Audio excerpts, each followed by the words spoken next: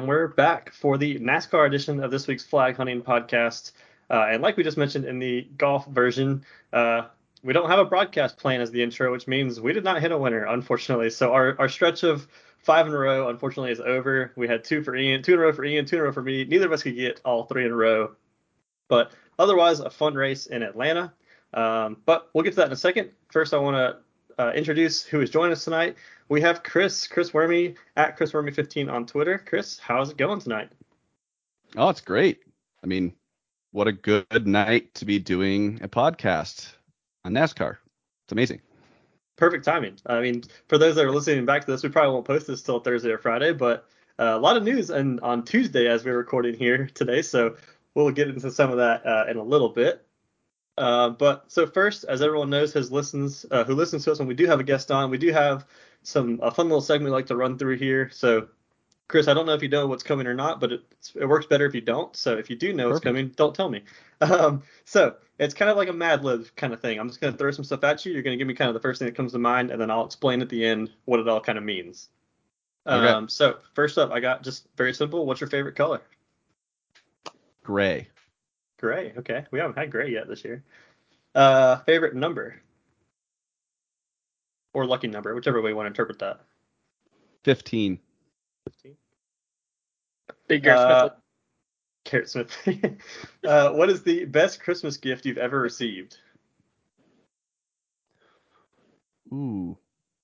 I don't know. I remember getting the Penny Hardaways when I just wanted those shoes so badly. I don't remember how old I was, but I just remember getting those and my mom set them aside because she knew I would just rifle through gifts getting those. So That's a good one. I like that one. All right, so this one, I'm just gonna give you 3 adjectives to describe yourself. I want you to tell me which one you think describes yourself best. So I've got tough, analytical, or free-spirited. Analytical. That's a popular answer this year. And then the last one here, if you were given a large sum of money, but you could only purchase it or only use it to purchase something online, what would you buy?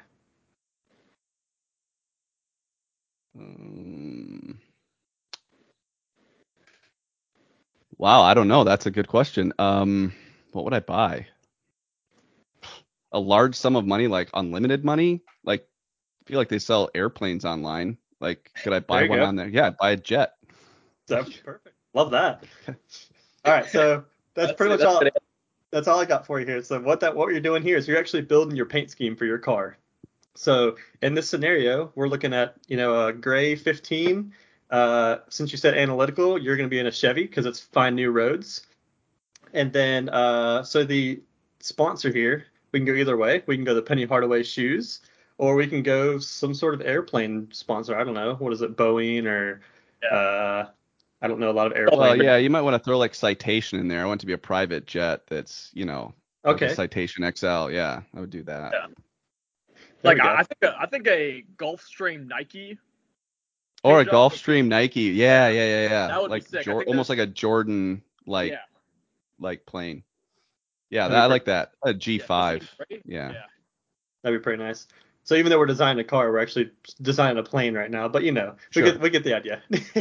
So what we'll do, so Chris, I have a guy that kind of draws up some of these designs and I for iRacing. So we'll get something drawn up. We'll send it. We'll tag you on Twitter and we'll let you kind of share that. We've gotten a few good ones this year. The last one was with Skybox. We had a sky blue Florida State car going on. It was pretty sweet. So that's funny. So yeah, we'll tag you once we get that back. But perfect. Let's assume that you did know where this segment was going. What is a favorite sponsor, paint job, paint scheme in NASCAR history that you have? Oh, I mean, favorite. Ooh, I was gonna say I think the coolest. I mean, this is just so. I mean, Kurt Busch winning with that paint scheme at Kansas. I mean, that was. I should have I said to myself, this is the coolest paint scheme I've ever seen. Like I should bet on him just because of that. And now looking back, it's the worst race I've ever had in history of NASCAR. So I want to kind of forget about that. But I just really liked. I mean, I've been a Larson fan for a long time.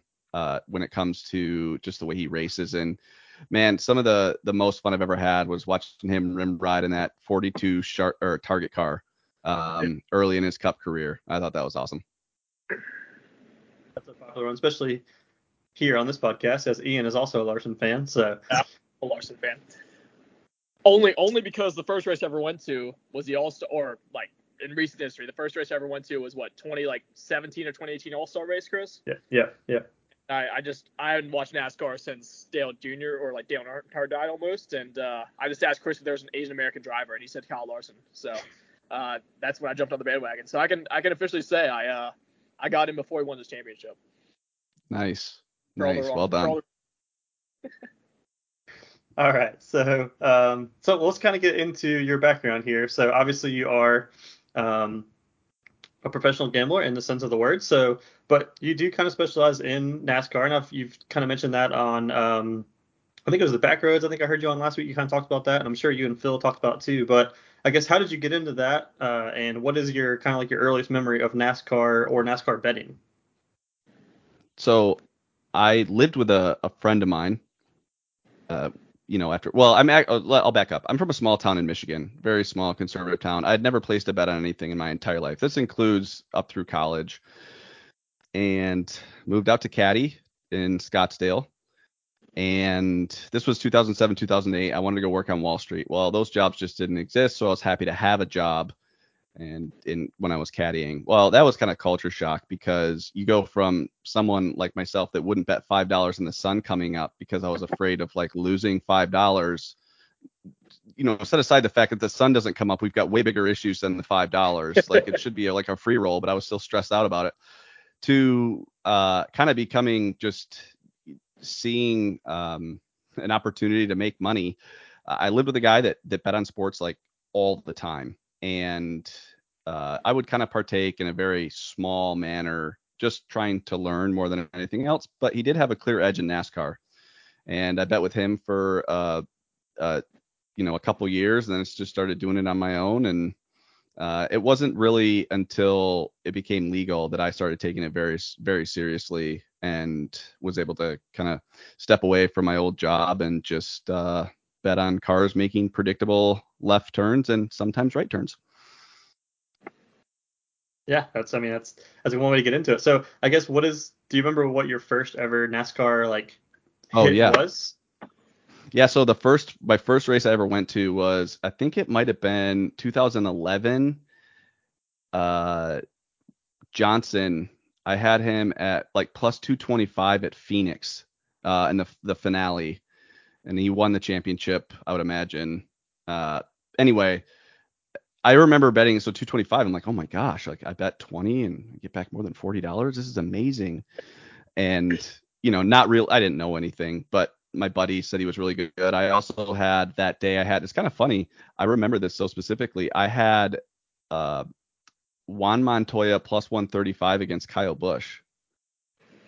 And like he would come off 3 or 4 spots behind Kyle Busch, and then after a few laps, Montoya would pass him. And it's kind of funny looking back. It's like, wow, I can't believe I actually had like Montoya in the 42 car beating Kyle Busch at Phoenix, which would never happen now. So yeah. But yeah, I remember very vividly that race. That's funny you say that too, because I think I heard you say on the Backroads podcast that Kyle Busch is like the winningest car that you've bet on over your career. 100,000%, just because he's won so much in other series as well. So awesome. So I guess gambling aside, what is your earliest memory of NASCAR? Maybe what made you a fan of the sport in general? I didn't know anything about NASCAR when I moved in with my buddy. I was like, I remember when Dale Earnhardt died, because I was like, oh man, that's kind of crazy. Someone kind of at the top, dies at the track. I don't know. I thought that I remember that, but for the most part, I would hate it when I would watch SportsCenter and they'd be talking about the NASCAR race. I'm like, get this off the TV. Now things are different. Yeah, look at it now. Would you have ever guessed? No one would have. It's funny. Yeah, I think we talked about this before. I mean, obviously Dale Sr. dying is one of those memories. I think we all kind of know where we were when that happened. Yep. At least I do, because my dad worked for DEI at the time. So Wow. I actually remember my mom getting the phone call and just her absolutely like weeping in the living room, and I was like, "What is wrong? Like, what's happening?" I was, because I was so young. I was only, I guess, 7 or 8 at that point. But it's still like so ingrained in my memory of, So I guess that would technically be my earliest memory, even though, my dad worked in sports. So like I have I know that there are other memories, but it's the only thing I can like pinpoint. Right. Yeah. So, all right. So you mentioned Kyle Larson's the kind of guy you kind of jumped on the bandwagon now, but I guess have you always been on him since 2011 when you first got in the sport, or were you on somebody else before that? Yeah. No, before that, I tried to pick a favorite driver when I started doing this, and I was, Carl Edwards and Denny Hamlin or Kyle Busch, kind of at that time period, probably 2012, 2013. But I like the fact that I don't have a driver per se. The reason I say Kyle Larson is kind of my favorite is I feel like I discovered him. Uh, I've met him a couple times, and I told him, oh yeah, I bet on you at Rockingham when you were in like the 32 truck, and he just said, oh. I was like, whoa, whoa, whoa, you need to be way more impressed than that. You were 15-1, bro. And that was like, well, your first, how often have you brought, what was the last time you were in the 32 truck at Rockingham? Like, at least give me like a, hey, good bet. He just said, oh. I was like, wow. Yeah, I've met Kyle before All too. right, cool. I'll just talk to you later. Yeah. He's pretty reserved. That doesn't surprise me. He's not a Yeah. really talkative dude. No. Good guy though. Good family. All right. So what about let's shift over to tracks. Do you have a favorite track and then maybe a bucket list track that you want to go to? Favorite track to bet or to attend? Let's go both. How about that? Okay. So far, I think I've been to like 12 tracks. Hands down, Homestead to go is just awesome. The sun setting, a late afternoon start time. It's easy to get down there. I've really enjoyed going to Homestead races. Betting perspective, anything with high wear. So obviously Homestead's a good one. When it ends under a long green flag condition, it's a little more predictable than a short run. Loudon, Richmond, Darlington. The old Atlanta was awesome. And now, obviously, I don't even watch really. I watched the last 35 laps of the race this week. So I would say those tracks from a gambling perspective. But so far, what I've attended is Homestead. Okay. And then I guess is there a track you haven't been to yet that you want to get to? Oh yeah. I would like to because I like the speed of it. I like the speed of NASCAR. I would say I'd like to go to Dover. Okay. I just think it'd be cool to see kind of the elevation change out of the corner, the speed, like the lap times that they run there. I mean, I've been to Phoenix a bunch of times, and to see them run, 4 seconds a lap faster, I think would be really, really cool because Phoenix seems so fast. Hmm. So when you're up there close, so I would like to go to Dover. Awesome. That's a different answer we've had because I feel like every guest we've had has said like Daytona and Bristol and Martinsville, and those are all happen to be my favorite, the tracks that I want to go to too. So uh, I appreciate that. So one thing that you did do earlier this year that I kind of wanted to highlight, but you were able to attend the Indy 500 and the Cook 600 in the same day. And I remember hearing this on Derek's Twitter space, and I was just like, oh my God, that's like a motorsport dream. So Yep. talk about it. I know there was I think a little complication with your flight here a little bit, but I think you did still make it there, right, for both? I did. I was able to make it to the end, the last 100 laps of Charlotte. Fortunately, investors in the hair product company that I have made a little bit of money betting on NASCAR, and as like a thank you, we had kind of talked about in the past doing the double, and obviously I can't afford, a private jet, but they can, and so shout out to Chris McCarley and John Klein for helping me out getting there.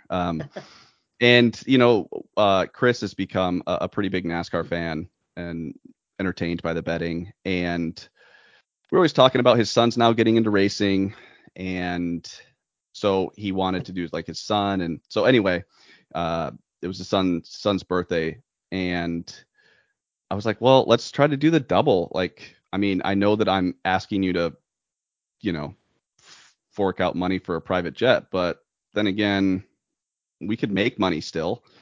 And so we made it happen and flew in the night before to Indy, and then went to the Indy 500, which is more of a spectacle than anything. I wasn't impressed with the racing, and that's nothing against Indy. I'm just saying that kind of racing wasn't my style. And then we get to the private airport, and we get on the plane. We get on the runway, and there's like we're having trouble with the sensor on the door, and so we ended up having to wait for 3.5 more hours for them to fly wheels up to fly another plane there to pick us up.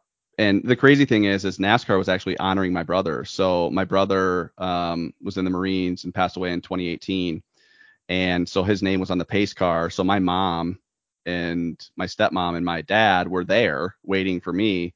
And Derek was there too. And so, I mean, I texted them, my dad and Derek together, so they got to meet up.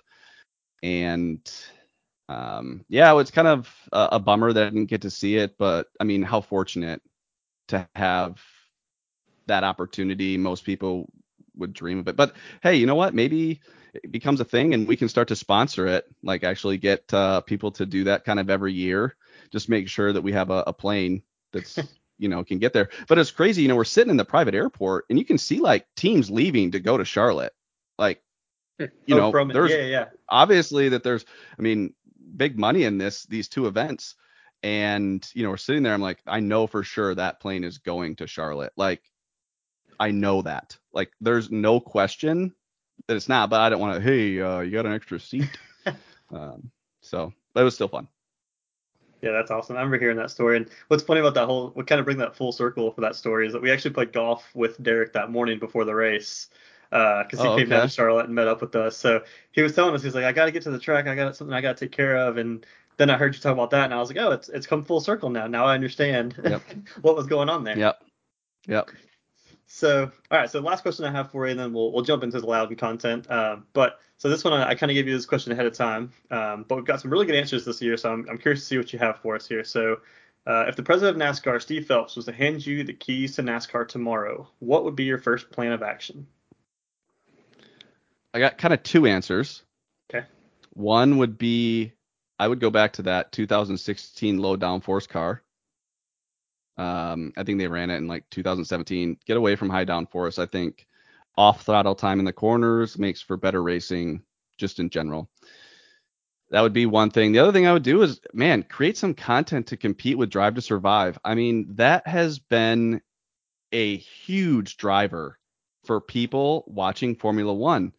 And the racing and like I said, nothing against Formula. It's not my cup of tea. Like, I don't want to see the guy on the pole win, or the only way that he doesn't win is some sort of crazy, mistake. So those are the two things that I would do.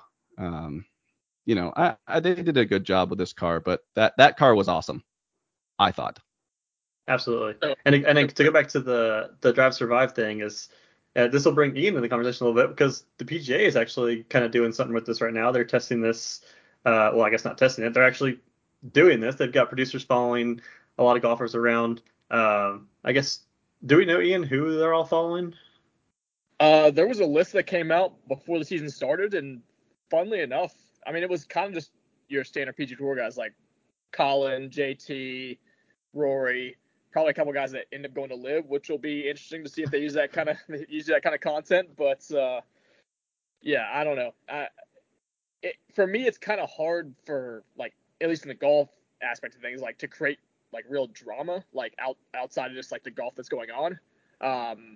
Like, it would be cool to get like caddy insights and stuff like that, like on the course, and like, but I don't know how close they're going to be able to get like inside the ropes with a lot of these guys. Like, I think a lot of it's going to be like off the course kind of stuff, which I'm sure will appeal to a certain subset of the audience, but I don't really see how that's going to be crazy compelling to me. But yeah, I mean, I'll give it a chance and we'll see. I just think, especially with the Drive to Survive and a potential NASCAR rendition of that show, like, just the inherent like stakes that are on the line and like high speed motorsports is just like, it makes for a little bit better documentary like TV rather than like I think if they just put like how much the putts are for at the end of like the tournament. I mean, it's funny. I'm pretty good friends with a few tour players and a lot of caddies, and I was playing with Colt Nose, is a good buddy, and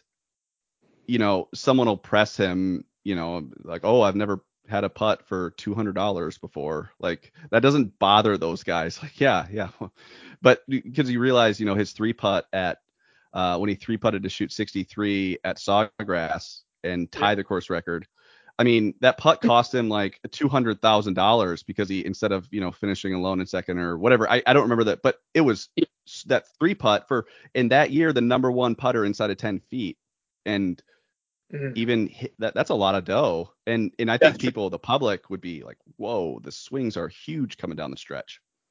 Yeah. And to build on a point, I'd also say like the cut sweat, I mean, is something that's the PGA Tour in general doesn't really pay enough attention to in the broadcast, just week in, week out. Like getting like an inside look at like a guy that's grinding to make the cut. That's, especially guys that are like, in that range of like 120 to 150 fitness cut points that need that boost going in to keep their tour card year over year. Like, those shots really mean a lot more, I would say personally, than like, I know Jordan Spieth famously 4-putted like on Sunday on 18, actually at Sawgrass as well, and cost himself like six figures, 400,000 or 500,000 or something like that, which, is a gut punch. But, there's also a fair share of guys playing for their livelihoods there on a Friday afternoon at the John Deere Classic. So that would be, if there was an avenue to make it more compelling to at least like hardcore golf fans like me, I'd love to see insights on that.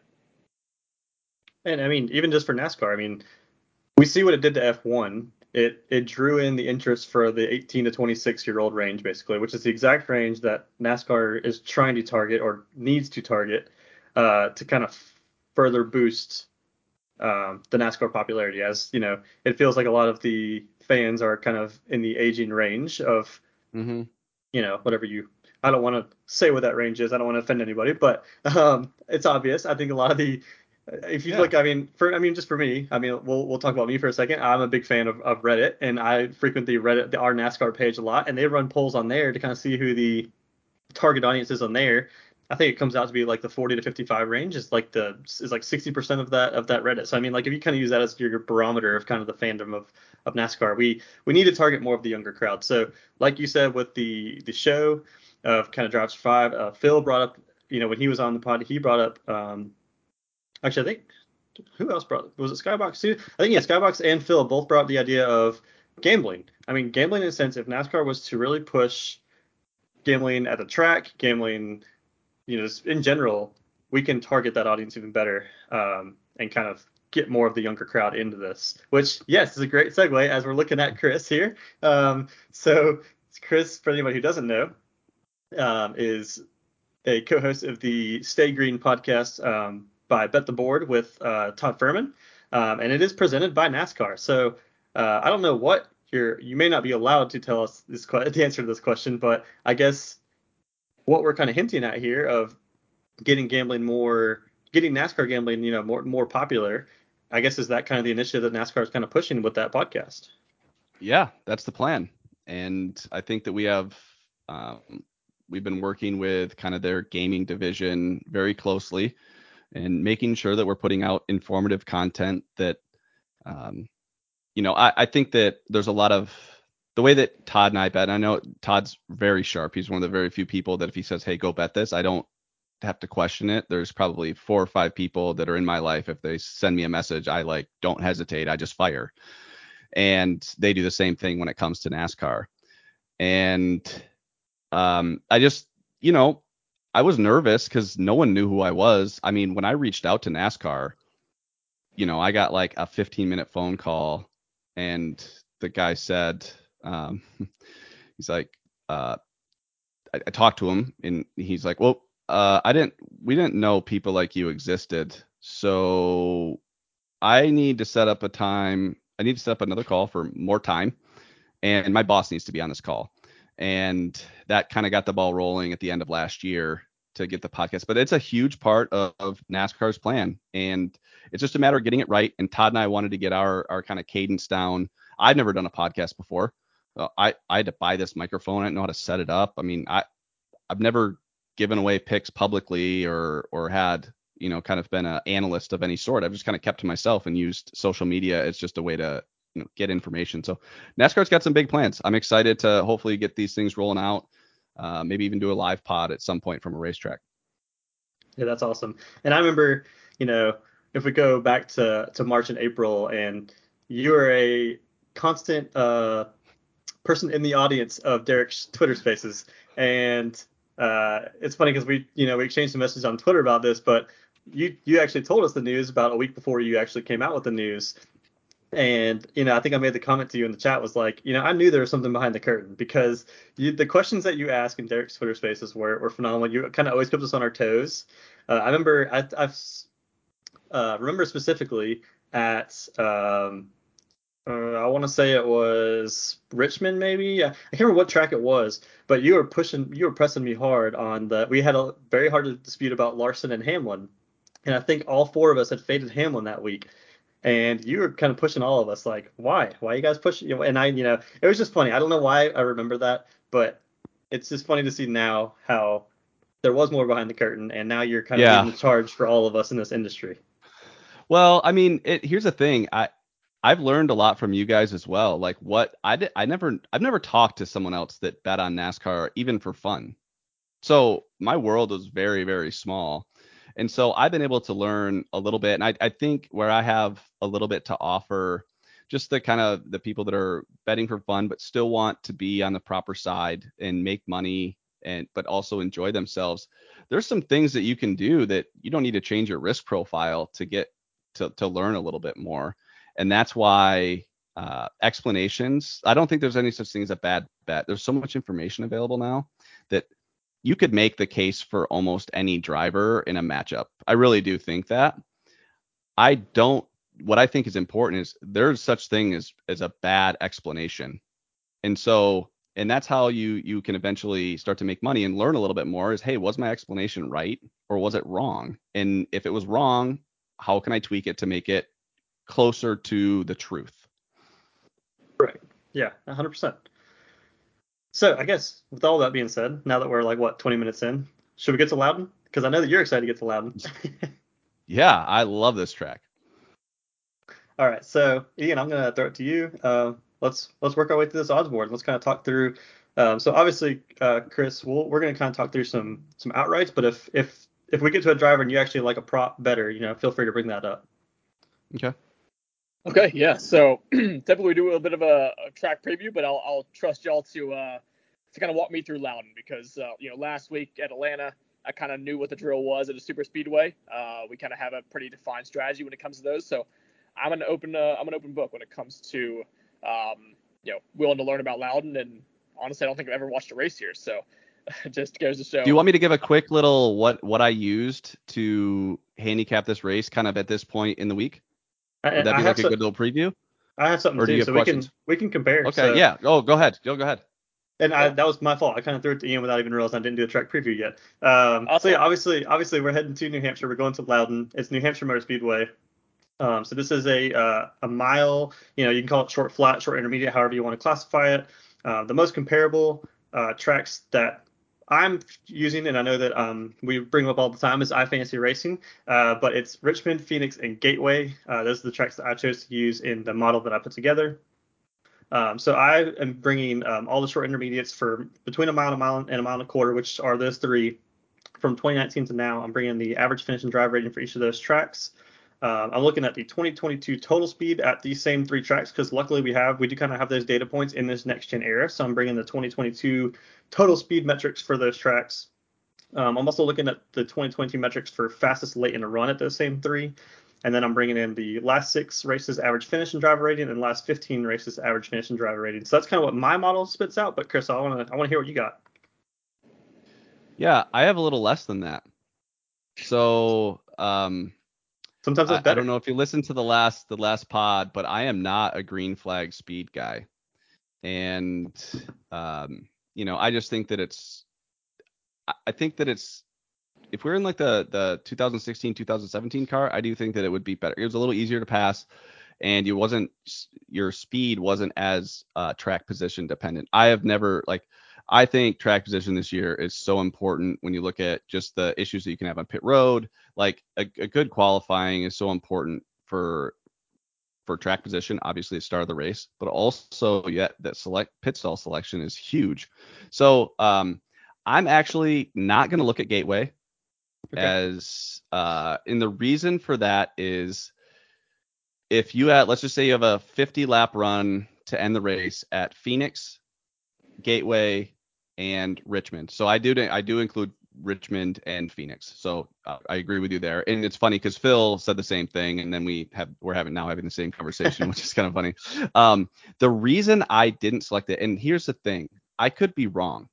Okay, I could be completely wrong when I say this, and I'm open to hearing the argument and changing my mind because I think it's so important to be able to change your mind. You go from being wrong to being right, which is a 2-unit swing, right? You go from losing to winning. So I think it's really important to just kind of have an open mind. And if someone gives me a compelling explanation, I'll change my mind. But I think if you have a 50 lap run to end the race and it goes green for 30 laps at those 3 tracks, Phoenix, Richmond, and Gateway, you'll see Gateway, they'll stay out. No one's going to pit and take tires at Gateway. Whereas at the other 2 tracks, they are pitting for 4 tires. And what are you doing at Loudon? You are pitting for 4 tires. There might be guys that take 2 tires, but they're just trying to steal track position to get a decent finish. Those guys aren't winning the race with 20 to go at those tracks with 2 tires. It's a 4-tire stop. And so that's why I didn't include it. Is it just a little bit of strategy? And I think tires, like I know that it's the same tire compound, but tires only matter. That I think that tire compound only matters when the tires matter. Like that's my thought process behind it. Oh yeah, you're exactly right. I mean, when I chose to go with that method because I looked at the Goodyear tire notes and I saw that's the 3 tracks they use. So I was like, but you bring up a very valid point of that only becomes relevant whenever tire wear comes into play. So yeah, and I think it's a good thing though that especially for conversation as we get into the odd board, that mean you kind of are looking at kind of 2 different sets of data in a sense because it'll bring up different points for the listeners here. So yeah, so I guess the last part of the kind of intro here is obviously the schedule. We do get practice qualifying this week as we did not get last week. Not that it would have mattered last week, but I know Ian had texted me Saturday morning like, where are the qualifying splits? I'm like, it got canceled. But we do get that this week, hopefully, barring no rain. Saturday at 11:35, we'll have practice and qualifying, and the race will be on Sunday. So Ian, now I will throw it to you for the odds board. Yeah, and I'm sorry, guys. I don't want to be the speed bump here, but I do have a question about Atlanta because we didn't really get to talk about the race. We had a lot of interesting discussions about NASCAR as a whole there in the first few minutes, but I did want to talk about Atlanta because to me, like maybe this is apparent to everyone else, but it really surprised me the lack of movement through the field throughout the entire race in Atlanta. It like obviously we came into it with a super speedway narrative and at tracks like Daytona and Talladega you see just wild movement throughout the field where, to Chris's point, I mean track position was seemingly the most important thing on every single restart. You didn't really see too many wild jumps throughout the field, even by the fastest cars. So going forward, I guess in Atlanta, I mean you guys can take this any direction you want, but going forward in Atlanta, do we make that distinction going forward? Are there, I guess the main question is like, is Atlanta like still related and still a close cousin to a Daytona or Talladega, or are we gonna have to take a step back and either call it a hybrid of an intermediate and a super speedway and just let it have its maybe treat it as more of a one of a kind type of track, or is there another solution that you guys see going forward when we do go back to that track? I'm still going to treat it as a super speedway. I mean, just because what we saw, the racing as a whole, even though we didn't see the runs that we typically would see at Daytona and a Talladega, I wonder how much the handling actually came into effect this past weekend, because with the heat down there in Atlanta, I'm wondering if their handling came more into play than we thought initially. What really scared me was the Xfinity race. I don't know how much you guys call it the Xfinity race, but I watched that race and I was like, oh my God, this is not looking anything like it did earlier this year. It didn't look like a super speedway at all. But then this car, I think the next gen car really does support. It really runs well at these super speedway type tracks. I mean, you have a good point. We didn't see as much movement as I thought we were going to see, but you saw people take pit strategies of taking no tires or 2 tires just to get to the front. Mm-hmm.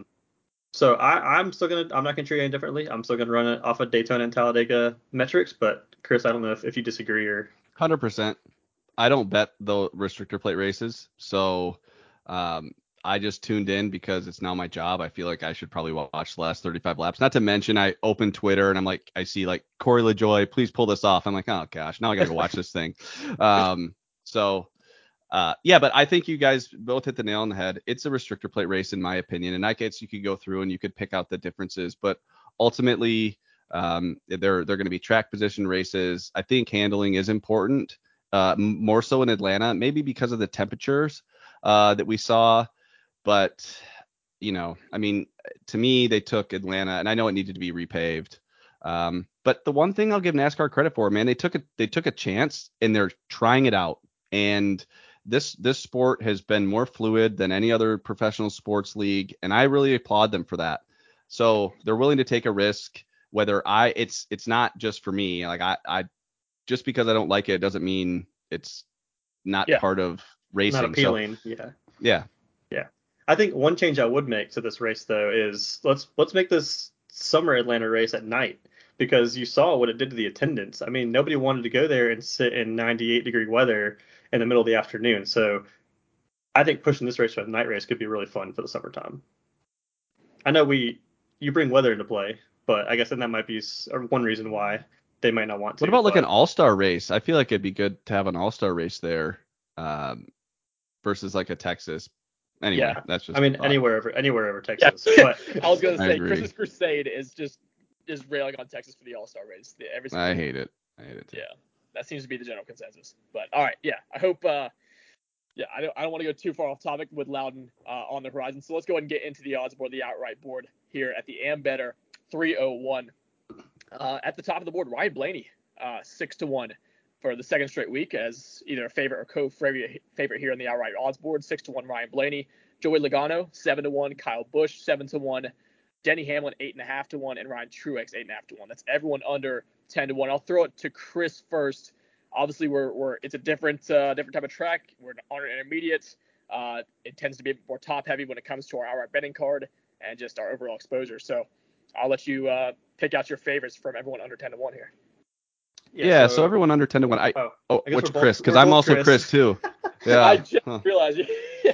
Yeah, call me Worm. My last name's Wormy. I've been called Worm my entire life. We need to get that going. Everyone's being way too professional with this Chris shit. So like literally just call me Worm. That's it from now on.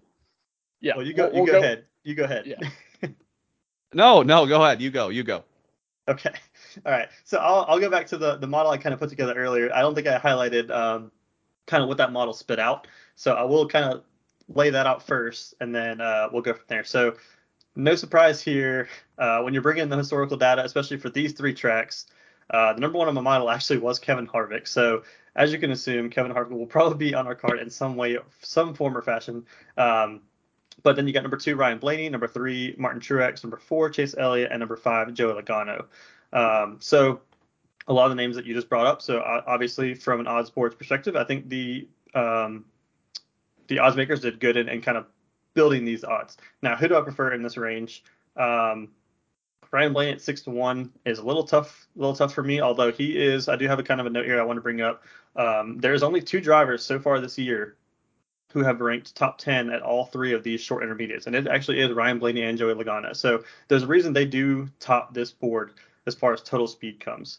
For me though, and I know that we faded him a lot this year, I'm looking at Martin Truex at that plus 850 number. I really do feel like with all that retirement crap in the rearview mirror, we don't have to worry about hearing that anymore. We now know that, which we didn't touch about Tyler Reddick. We'll have to come back to that at some point. But we now know that Reddick is kind of moving over to the Toyota side. And you kind of wonder how long, Truex and all those guys are going to be, Truex, Hamlin, Kyle Busch are going to kind of be in the stable. But all that aside, Truex, as far as my model kind of spits out here, 3rd in driver rating, 3rd in average finish at these 3 tracks over the last 3 years. 1st at Richmond, 4th in total speed in 2022, and then so far this year, 5th in total speed at these intermediate tracks, and 4th fastest late in a run. So I'm not clicking anything yet. I do want to wait for practice and qualifying, but as far as my leans go, I think Truex is probably going to be my biggest lean in this top range here. So Worm, I'll throw it to you. What do you think? I agree with you. I think I was I didn't know how the show was going to go, and like I said, I don't need to super prepare as I like have spent all day watching, plowing through tons of data. So like, I agree. I actually took, I don't want to be a spoiler, but I definitely took Truex in a matchup against Phil in his head-to-head thing, and I just think his current form is much better than it's been in the past. And I was also shocked that he's never won at Loudon. I I saw mean, this earlier too. Yeah. I thought that he had won 2 or 3 times there, and I was shocked because he's run up front so often. And 8.5 to 1 is a great price for him. I mean, he was all of a sudden out of nowhere, he became a great short track racer. It was just like all of a sudden, um, just you flip the switch and it's like, oh, he's going to be dominant at short tracks. And I think that he hasn't practiced well all year. The only time he did was at Nashville, and man, was he fast. And so he's made his car better. Whereas Blaney qualifies super well, he doesn't make his car better in the race. Like if Blaney falls back, he just doesn't work his way back up through the field very often. So a guy like Martin Truex does that. Denny is kind of a high beta guy. He wins at Richmond with a 3-legged donkey, and then Logano. I'm a little hesitant on Logano because I thought he was going to be so much better at Gateway than he was. And Kyle Busch, I mean, you never know when he's just going to be, dominant or last. And I think that Truex is for sure the most consistent upside or value at that plus 850. And to your point, like if we wait for practice qualifying, I think the person's number who could move the most could be Truex, because if he does not come out, looking too fast in qualifying, we could potentially snag a 10 or 11 to 1 rather than a plus 850. Yep. If you want to trust the data rather than the practice stats, kind of how it depends on your risk tolerance. He won't qualify very well. I don't think he's going to qualify well. I just think as a racer, this is the best bet. Nobody's odds are going to get drastically reduced. I don't even think Truex will. You might see a higher number on him, but I'm just saying with the finish of the race, I want that plus 850.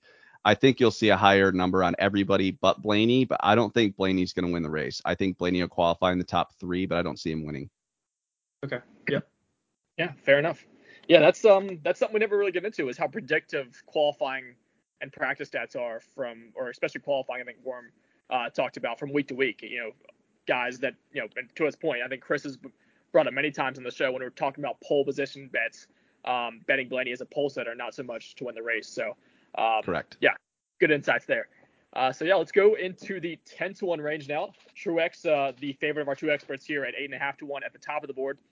It's not been often this year that we've had to wait to 10 to 1 to get to a Chevrolet this year, but we do have Chase Elliott as a top Chevy alongside Ross Chastain, also at 10 to 1, and then Kyle Larson, who notably, I guess, won at Phoenix. If I could give a little tidbit there, obviously to win the championship last year at 12 to 1. Not often you see Larson as the 8th name on the odds board. So, kind of a small tier here from 10 to 12 to 1, but Elliott, Chastain, Larson. I'll throw it to Worm this time. Does he have a lean in this kind of low tier? Between Elliott, Chastain, and Larson, it's just stopping right there. Correct. Yeah.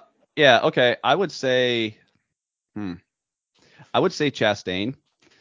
And that's just because I think his just form throughout the year has been more consistent than both Larson and Chase. I think he is a little bit of a wild card, but if I'm going to get in at that 10 to 1 price, pre-practice or qualifying, I'm going to get in on Chastain. I think Larson will probably look better in practice. He'll probably qualify a little better, but man, he's just hasn't been a threat. He just hasn't led laps like he did last year. Last year's the most dominant performance I've ever seen in NASCAR.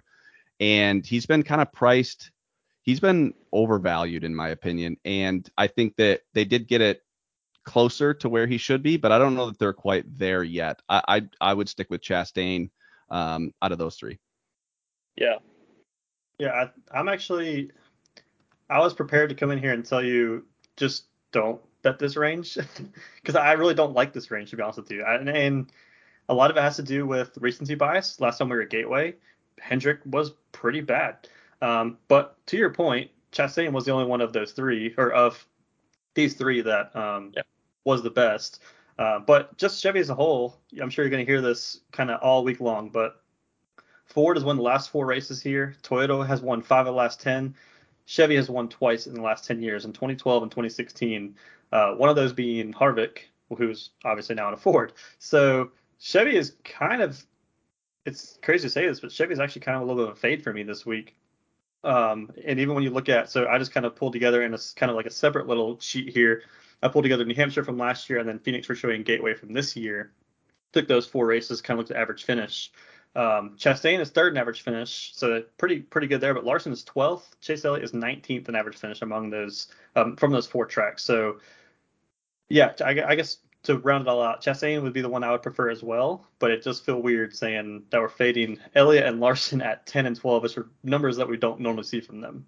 Yeah, and just like remember that Chastain was good there last year in the 42. Like he was kind of Yeah. mixing it up a little bit. So, if he was mixing it up in the 42, then I'm pretty sure in the one he'll be able to mix it up just fine if he can, not get wrecked. Yep, finished 8th last year for reference there. So yeah. Yeah. So no disagreement so far. We got Truex at the top, 8.5 to 1. Chastain is the lean here at 10 to 1 and kind of the 10 to 12 range. Let's move on further down the board. We jump pretty quickly to 18 to 1. Christopher Bell, 18 to 1. William Byron joins him at that number. Kevin Harvick, who Chris mentioned earlier, is at 20. And then Tyler Reddick is at 22. There's a group of 4 guys here: Bell, Byron, Harvick, and Reddick from 18 and 22 to 1. We'll throw it to Topher, as we called him in college, Christopher, out there to break down this range. So yeah, this is my favorite range. I do like this range a lot because I think these are all pretty good numbers on these guys. I do want to lead with this by saying that I actually am going to have a qualifying bet in this range. Christopher Bell to win pole is one of my first bets that I did click. You can get that 12 to 1.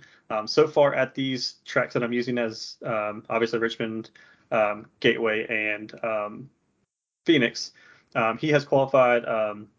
He qualified 9th in New Hampshire last year, and then 4th, 9th, and 3rd this year. So I kind of like those numbers for a 12 to 1.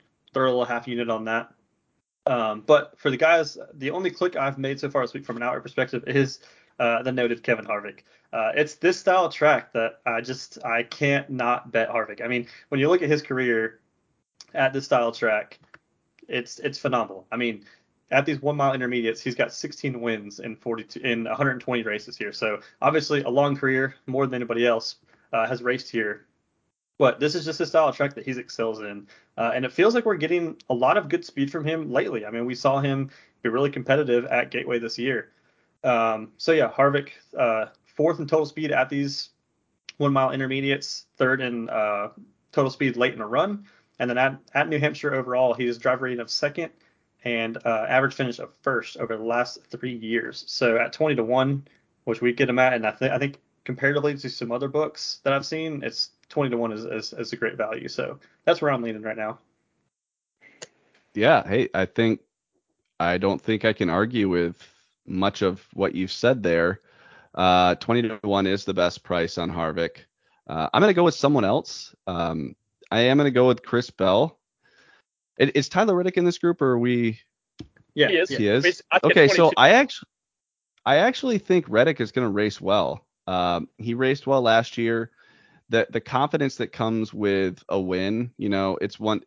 We've seen it with the best drivers in the sport. It took Chase a while to get his first win, even though he was mixing up. It took Larson, a very similar amount of time. I think that this could be kind of the turning point for Tyler Reddick. Now, whatever happened today, I don't think that that's going to play on a day-to-day basis or a week-to-week basis. It could maybe over the longevity, like the rest of the season, maybe take a little bit of a toll. I like Chris Bell just because I think he's going to qualify well. I do not see Kevin Harvick qualifying well. So if he does look good in practice, I think you're going to be able to still get that 15 to 1 or 20 to 1. Whereas if you see Bell pop it on the pole or maybe starting in the front row, you're going to see a reduction in price. And that's why I would go with Chris Bell. But I do think I actually like this group of drivers very much. I just right now at this point in the week, I'm not focused on who I think is going to win. I'm focused on where the market's going to go. And I think that Bell is very high beta. He could spin out in qualifying or he could drop it on the pole. I wouldn't be shocked. I think it's a good bet, that 12 to 1 though for pole. I almost bet him every week on the pole. It's like, yeah. Him, so yeah. It feels like him or Blaney is like the top yeah. qualifying picks every week. But yeah, so to kind of touch on your Seabell pick there, I can't disagree with that either. I decided to go with the pole pick just because I did have the stronger lean on Harvick. But Seabell seems to make our card every week in the prop market, so I'm sure we'll have some sort of T5 bet or something like that on him as well. But yeah, I guess let's pause for a second though. I do kind of want to touch on this Tyler Reddick news today. I'm sure you talked about it on Full Take Phil, but let's just do a little rundown here. So I obviously am a Reddick fan. I made that proclamation before the season started as Matt DiBenedetto got demoted, so I kind of changed my fandom there. So I guess my quick reaction today was at first I was very shocked and kind of disappointed in a sense too, because I was like, I don't know how I feel about this. But then the more I kind of let it sink in, I think he kind of saw the writing on the wall at Chevy. He realized he didn't want to wait out Hendrick. He didn't want to wait out to see if one of those guys was going to get the cut, and he wanted to move over to Toyota, where, like we mentioned earlier, there are potentially 3 guys in the JGR camp who may not be racing in the next 3 to 5 years. So I think it's a good stepstone place to go. But like you mentioned, what's going to happen next year? Because Richard Childress could come out and say, "Oh, cool. Well, yeah, we're going to take that option back, and you can go sit in the reserve next year." So I think there's a little bit of excitement and a little bit of fear from a fan perspective, but I'm curious to see someone who doesn't maybe have a biased take on Reddick like me, what you think. Yeah, I mean, I didn't think it was going to happen. So, like I said, I thought we were going to be talking about Chastain and Hamlin, or just Chastain in general. And, now you see Denny Hamlin again kind of in the news with this. And I think it's great, by the way. I think he's the most important person in NASCAR right now. So I'm happy that Denny is doing things like that. I mean, when was the last time there was this much buzz on Twitter over something? So I think it's great, and it's right after Reddick's kind of win. Man, just the way that it went down though, and the manner in which it was kind of brought to everybody's attention, and then the response by, RCR, you're like, whoa, okay. What's going to happen now? And I don't know. I mean, Phil knows a lot about silly season stuff, and Chris, you know more than I do. I just looked at it like, hey, what's my opportunity here? And I think, man, what happens if RCR finds another driver next year? What does that do? I mean, Kyle Busch still isn't signed. I can't imagine him not getting signed. Oh yeah, no. But I don't know. I don't know enough about, you have the manufacturers that are invested or have partnerships with drivers, and then to see him go from, Chevy to Toyota, and, is that going to happen? Is are they going to bring up Josh Berry? Like, I'm a big Josh Berry guy. I just think he's a really solid. The reason I like Josh Berry is he moves his way up through the fields. Like, he always starts off maybe, but he gets better and better throughout the race. So I think that's a really attractive quality in a driver. I just, I'm glad it happened, but I just don't. There's so much. It's like, wow, if this can happen, what else can happen? And I'll say this: the universe loves a good story. And it would be a fitting story to have Tyler Reddick go on a little bit of a run right now, and maybe make his way to the championship 4. And if he's going to have to race well, in that second round, but I think he can win in the third round at Homestead for sure. So that could get him in. And if he dodges he could, as a lame duck driver for a year and a half, he could be in the hunt for a championship. Yeah, that'd be fun. I guess for me, what sucks from being a fan, I guess, is he's going from one, stepping stone team to another stepping stone team. Like, he's not making that jump to the big team. Now, with that being said, nobody expected Trackhouse to be where they are, so I'm sure that Denny kind of used 2311 of like, hey, we can get to that point, and maybe this is his way of saying, hey, I'm gonna go out there, I'm gonna go get the best driver in the market, and we're gonna get there. We're gonna be the next Trackhouse. So there's different ways to look at this for sure, but Yep. yeah, I think obviously, like you mentioned, it was cool to see how much traction it got on Twitter today, because it's not often that Yeah. Twitter is the trending, or NASCAR is the trending news on Twitter. So that was pretty Right. cool. All right, so Yeah. Ian, I'll throw it back to you, and then if you have any thoughts, obviously, Ian. No, I don't have any unique thoughts, but I do want to. I mean, I just love picking y'all's mind about really just talents in general. So like I feel like in NASCAR, especially like with the differences in equipment that these guys have to go through, whether it's the Cup Series or Xfinity, like for me as a casual viewer, I don't really get a chance, or at least I don't have the eye to see, how good these guys are until they, actually are in equipment that allows them to contend for wins and top fives and to be up there at the top of the field. I just want to get Worm's just view on Reddick as a prospect as a whole and kind of where you think he fits in the next 5 to 10 years on NASCAR. Because I know Chris thinks the world of Reddick, and obviously, as his partner in crime on this podcast, I've got the number 8 sweatshirt over there that I purchased after his Red America win. So I want to get your take on kind of just Reddick going forward and kind of where do you think his place is in the hierarchy of kind of this next NASCAR generation. Oh, I think Reddick's a superstar. When it comes to talent, I mean, you still have to win races, and he obviously won races in the Xfinity Series. The biggest thing for him is I think he's learned a ton. He went from someone that you primarily see more of a dirt track, high line, kind of get the back end out sideways, and that's where he was really fast to, winning on road courses and passing fast cars and running well on flat tracks. So I think he's got unlimited upside. I wish he had a little bit more of a chip on his shoulder. I think he's going to need that to contend in championships.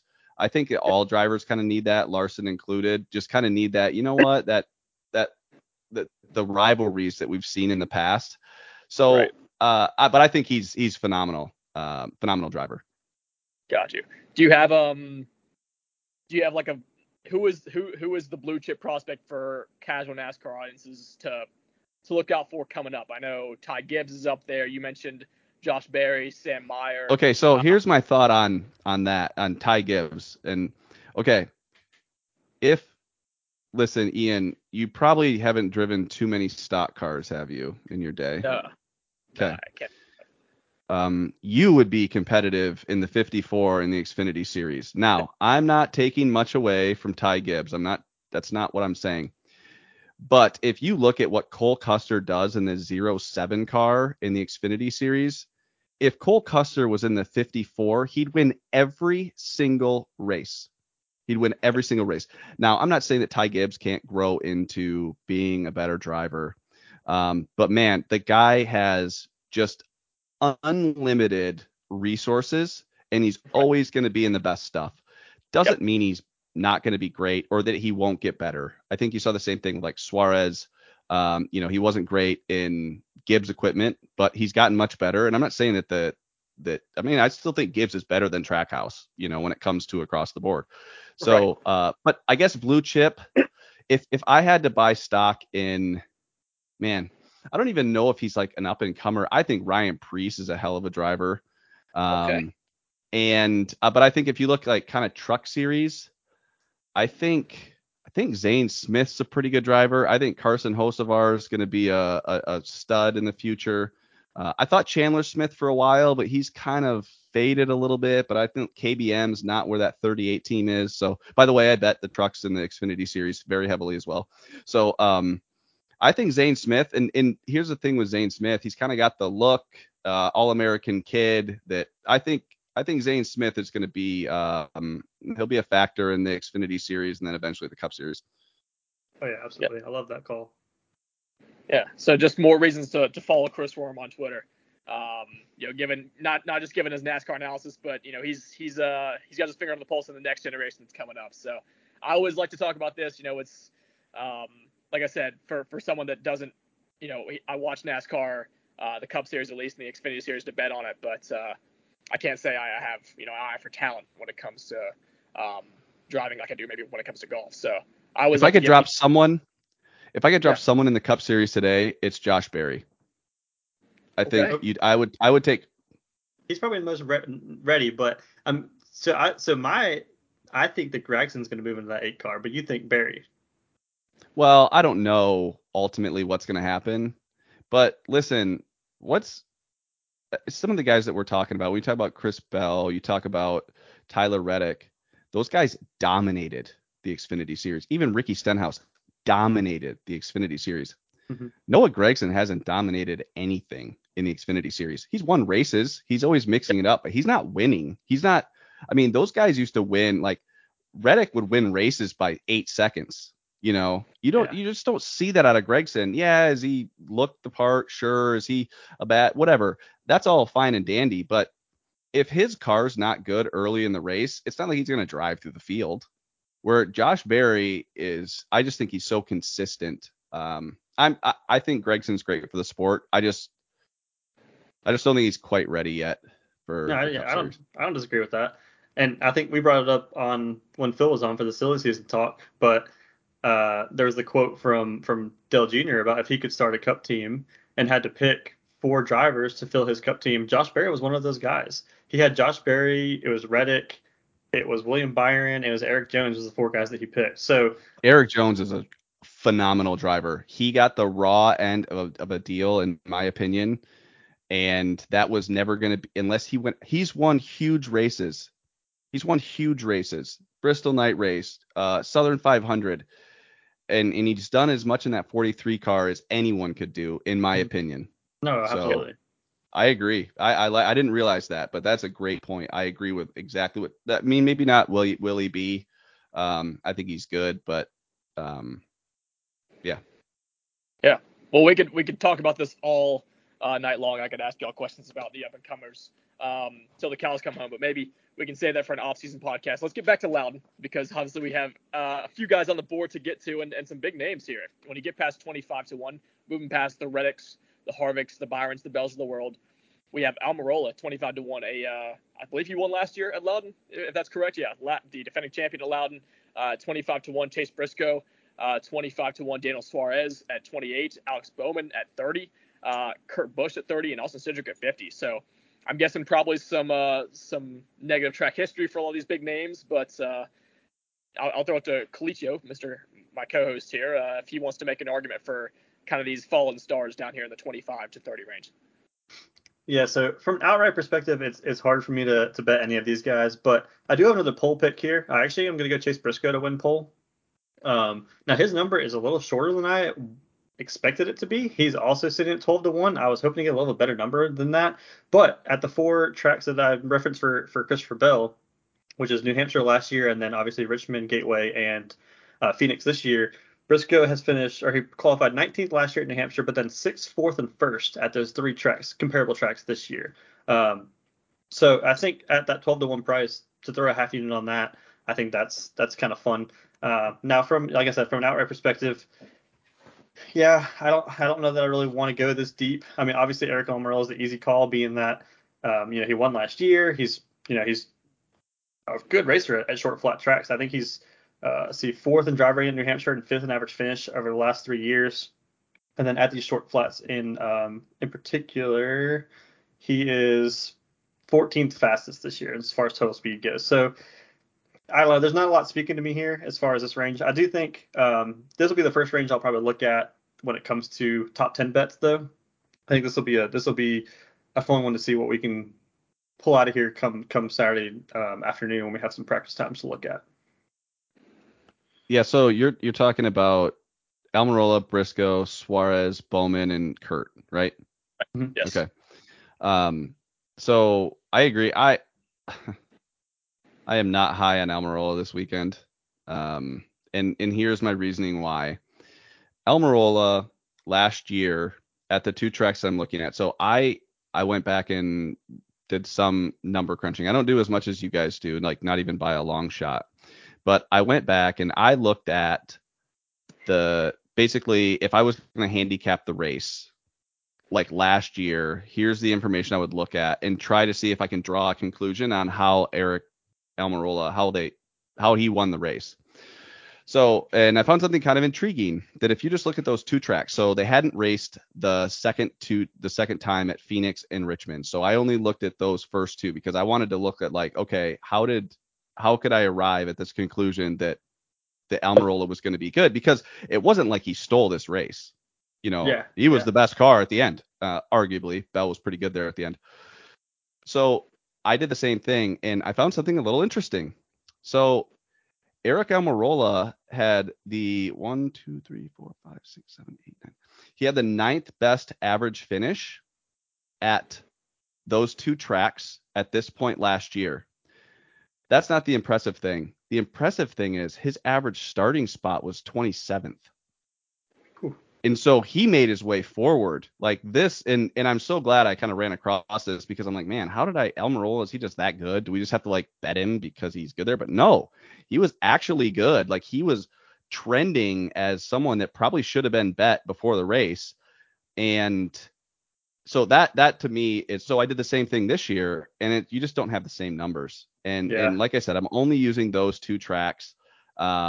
Now he has a good average starting position at 7.5 with those two, but his finishes are 16.5. And so he's done nothing but kind of fade that. And so that's my explanation is, at this point last year, he was arguably one of the best at making passes and working through the field at these short flat tracks.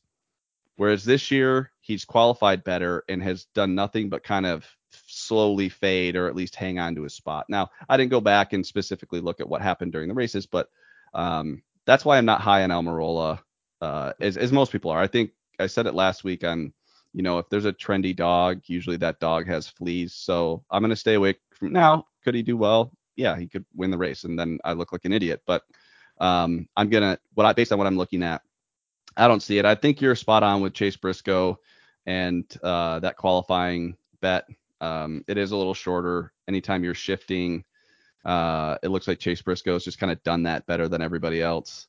When it comes to Suarez, he's hit or miss. He's when I bet on him, he kind of sometimes does well. When I bet against him, he kind of does well. And it's hard for me to get a read on him.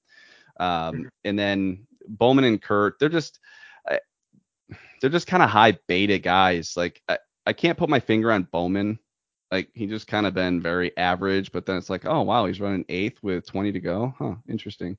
And the same kind of thing with Kurt. They're not like rocketing up through the field, but they're kind of hanging around. So that's kind of my take on that group of guys for this track. But I would say, if I had to go, I'd go with Briscoe. I think he's got the most upside. Yeah, fair enough. And just to be clear, we're not making you make an outright bet in this range. You're just I know. Oh, I know. I just want to, like, if just thinking out loud, I would say that. Yeah, absolutely. So yeah, Briscoe seems to be the favorite here, kind of from 25 to 30. We've got plenty of names I've already listed down on the short list, but I'll kind of open the mic to either of y'all. If there's a name that does catch your eye from 50 on down, typically we don't really look at this far down the board when it comes to these type of tracks, but Worm, I'll throw it to you if you have a prop in mind, or if you have a guy that you fancy down here to maybe pick on in matchups, or to tout in matchups with comparable drivers here in this low range. But yeah, I'll give it. There is someone I'll probably wait, and you'll have to listen to my pod, because there is someone kind of in this higher range that I do want to talk about. And I'm sure if Chris spent some time looking at this, he could probably rattle it off right now. But I think that there's opportunity here, but nothing to win. Like, I'm not betting any of these guys to win the race. It's a top 5 or top 10. If I were to bet someone at this odds, I would, like, the bigger bet is going to be a top 5 or top 10. That's the protection that I want to have. Hey, if I was right about him, running in the top 3, I want to make sure that I'm protected at that top 5 and top 10. I don't want to let a good bet or a good read kind of, not be profitable. Yeah, especially this far on the board, you're still going to get plus odds on a top 5 or top 10. And in some cases, maybe even, depending on how far down the board you go, it could pay as much or more as the outright winner.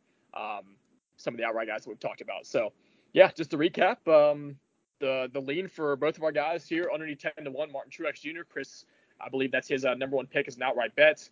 We talked about Ross Chastain at 10-1, Christopher Bell as a pole sitter at 12-1, also an 18-1 potentially on the outright there. Kevin Harvick at 20-1, Tyler Reddick at 22, Chase Briscoe both as a sleeper outright at 25 and a pole sitter at 12. Special shout out to Worm for a fade Almirola call. So if you guys see Almirola in some matchups, maybe to pick on him a little bit. So those are just kind of again some of the short list, some of the guys that stood out to both Chris and Worm here. But yeah, that was a fun time talking Loudon, talking a little bit of silly season, and kind of picking y'all's brain about just the sport as a whole. So I'll throw it to Chris for some closing thoughts. Yeah, that's pretty much all I've got. Other than, I guess, if I was to kind of touch on someone in that deeper range, I guess the only name that this will make Ian happy. The only name that I guess would even have any interest in that bigger range there is Cindric, just because Penske has shown so much speed at these three tracks. I mentioned Blaine and Logano being the only three drivers to be top 10 at all three of these in total speed. So Cindric was fifth fastest at Gateway. So something to monitor. No I'm not fall saying, off. yeah, no, you're right.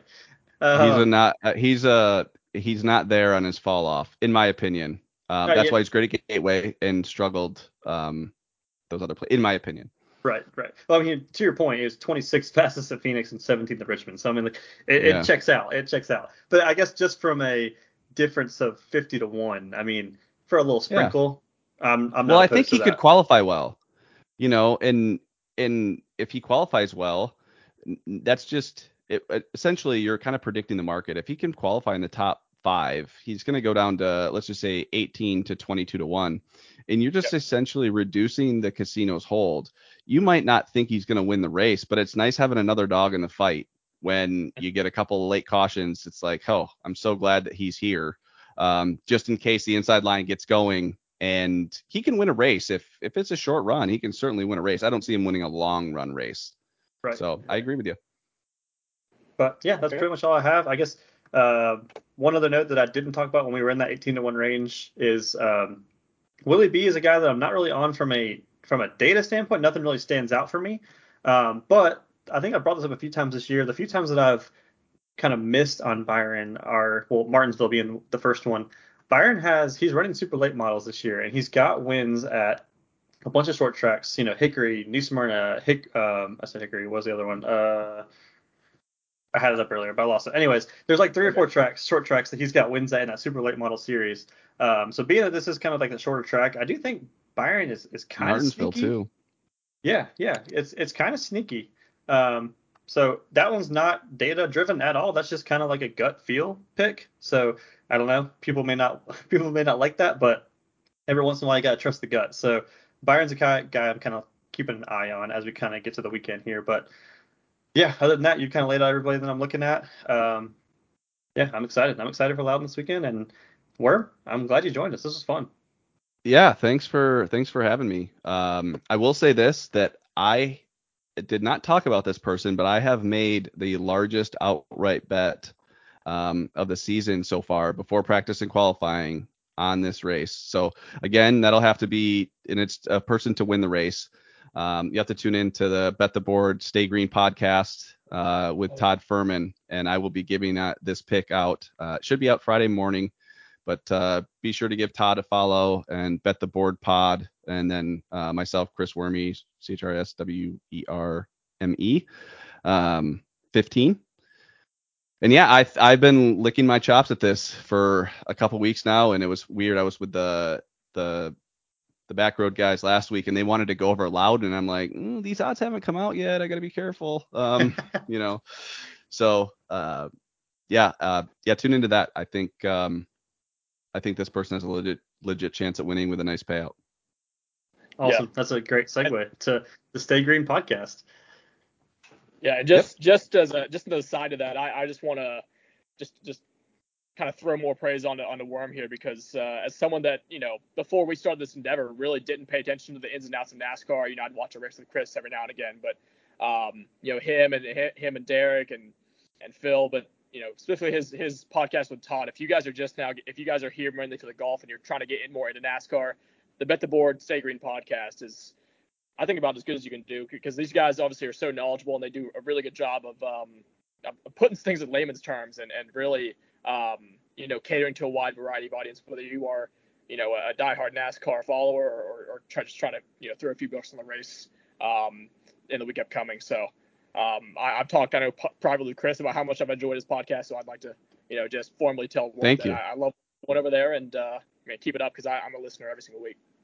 Awesome. Thank you. I appreciate that. It's been fun. Todd's really good at his job, and he's a great host, and I think NASCAR's they're noticing everything that's going on. So you guys keep up, keep doing this, and I'm happy to come on in the future. maybe in the chase at some point, or if something crazy happens, I don't know, like if Kyle Busch doesn't sign and then Reddick gets booted, and then all of a sudden Toyota has this deal where now Reddick's in the 18 for 1 year. I don't know what could happen, but if something like that happens and we need to have an emergency pod, I'm always game. So, and if you have questions, like right now, I don't have very many followers on Twitter, so I pretty much answer every question about as honestly as I can. So, people have questions, I'm happy to help. Awesome, man. All right, so yeah, with that being said, I think we'll close out this week. Me and Ian are looking to get back in the green, as we are. We went cold this past weekend, so no outrights in the golf or NASCAR space. So what a weekend to get back on top here at Loudon, or across the pond at the Open. So if you haven't listened to that podcast, we're going to release these as 2 separate podcasts. So if you haven't listened to that one, go back to listen to that with Derek. Props to him for joining us again this week, and yeah, let's hit some winners. And we'll talk to you guys next week.